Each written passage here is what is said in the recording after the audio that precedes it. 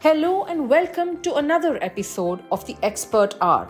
With us today is an authority on classic Indian art, an ace restorer and conservationist, and the author of Raja Ravi Verma, Painter of Colonial India. Roopika Chawla needs no further introduction. She is an authority on the art of the great Indian master Raja Ravi Verma. She's probably the only person to have researched his work as extensively as she has done and written what we know as the Bible of Indian art on Raja Ravi Verma. On this episode of the Expert Hour, we're going to talk to Mrs. Chawla about art and artists beyond Ravi Verma and who else he trained and, probably inspired to paint in his style. So welcome, Mrs. Chawla. Welcome to this episode of the Expert Hour. Mrs. Chawla, we'll begin this podcast with an interesting question, probably a big one also. Why is Raja Ravi Verma more well known than other artists who painted during his time and probably even a little after his time? There are various reasons for this. I'm not talking about his talent, because his talent was obvious. He had tremendous gift for the narrative. He had a great gift for detail. By detail, I mean, whichever story he was making, he had understood that story completely and perfectly. And when he painted, he did not forget any detail. It was going to be there in some form of the other. It was never a forgotten thing. It was always correct. It was always there. But apart from his capacity to be a great narrative painter and to know every detail of the story that he was, there were other reasons that he was known. Kerala was at that time at a great distance from the rest of India. Travel from Kerala into the rest of India was a very difficult thing. But who got onto a carriage and the waterworks and then the carriage again and dusty trains repeatedly rattling along all over the country? Who did it repeatedly was Ravi Verma. No other artist really ventured out. They stayed safe in the courts. They were happy with that. But he wasn't. He had this tremendous spirit of adventure. He wanted to be out. He wanted to see places. He wanted to meet people. He had a yearning to be bigger than he was. He had his brother with him, and off they went. Quite often, he had his son, his nephew, who was called artist Ravi Verma. So there it was. Now, when you step out of your country and you go to so many different parts of India, and you make it a point to meet the best and the greatest wherever you go, you work hard in getting the right kind of patronage. You get to know people who will introduce you to people, who will give you commissions, who will take you here and there. And then you will finally be in a place to paint for palaces, the aristocracy, paint for government buildings where there would be a huge painting would be put up somewhere or the other. Through his travels, he met innumerable people, and he always met people of quality. He took care of that. He was excellent with networking. And through that, he went bigger and bigger and higher and higher. The other thing that brought him great fame and popularity were the oleographs. No one else had thought of making oleographs. So his name got known everywhere. North, south, east, west of India, oleographs, lakhs and lakhs and lakhs of oleographs spread all over the country. That was Ravi Verma. So his great sense of adventure, his great sense of reaching at the top with his talent, which was not small. He had great talent. Now, talking about that is a different subject. Naturally gave him a great advantage. It was a very difficult life he led. It wasn't an easy life. Perhaps that is the reason why he died so young, because getting into trains, into smoky trains, and even though he had a Brahmin cook cooking for him, even though he had that, still you were keeping odd timings. You didn't know when the train was. You were going to spend nights in a train, and it was a difficult life. No, that is probably the reason why he died so young. None of the other artists in Kerala ventured out. Not like this. And they did have some very good artists there. And they did have good artists, but none of them ventured out. They stayed where they were. So this great advantage, and it wasn't just oleographs, his oleographs led to further limits of popular culture, into cinema, into calendars. So he was on a different league because of this great energy that he had.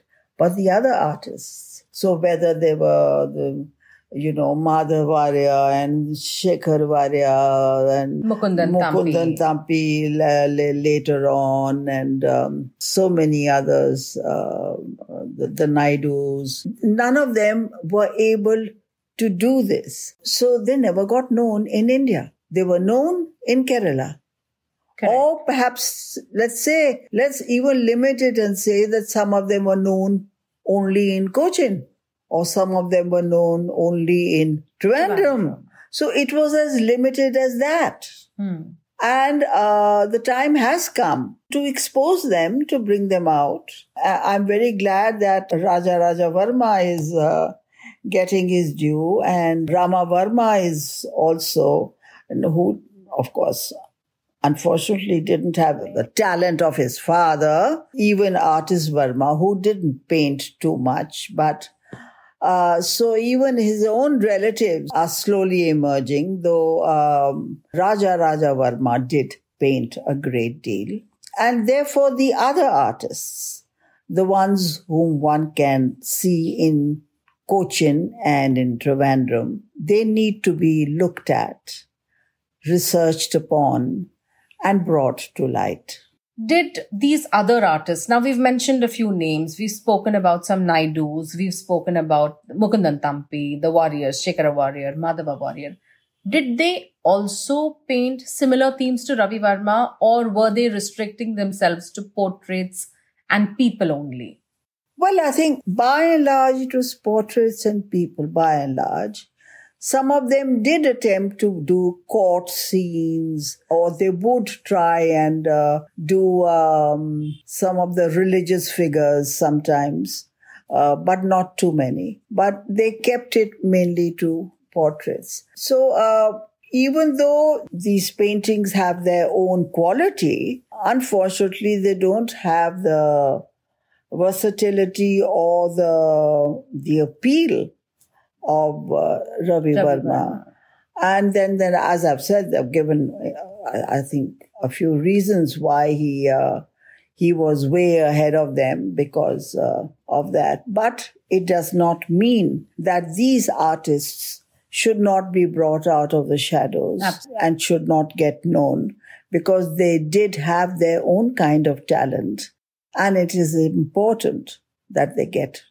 I guess for us to build the entire Ravi Varma narrative, one does need to know about all these other people. We need to know the kind of artists who were there surrounding him, surrounding the courts, living during that time, the kind of paintings they were making, the personalities they were painting, which will also give us a sense of history of that time, of the people who were the celebrities of that time. So it would open up a whole history of Kerala, mainly of Cochin and Trivandrum, to us. It needs to be researched upon. Yeah, it needs to be opened up. So I have another question here.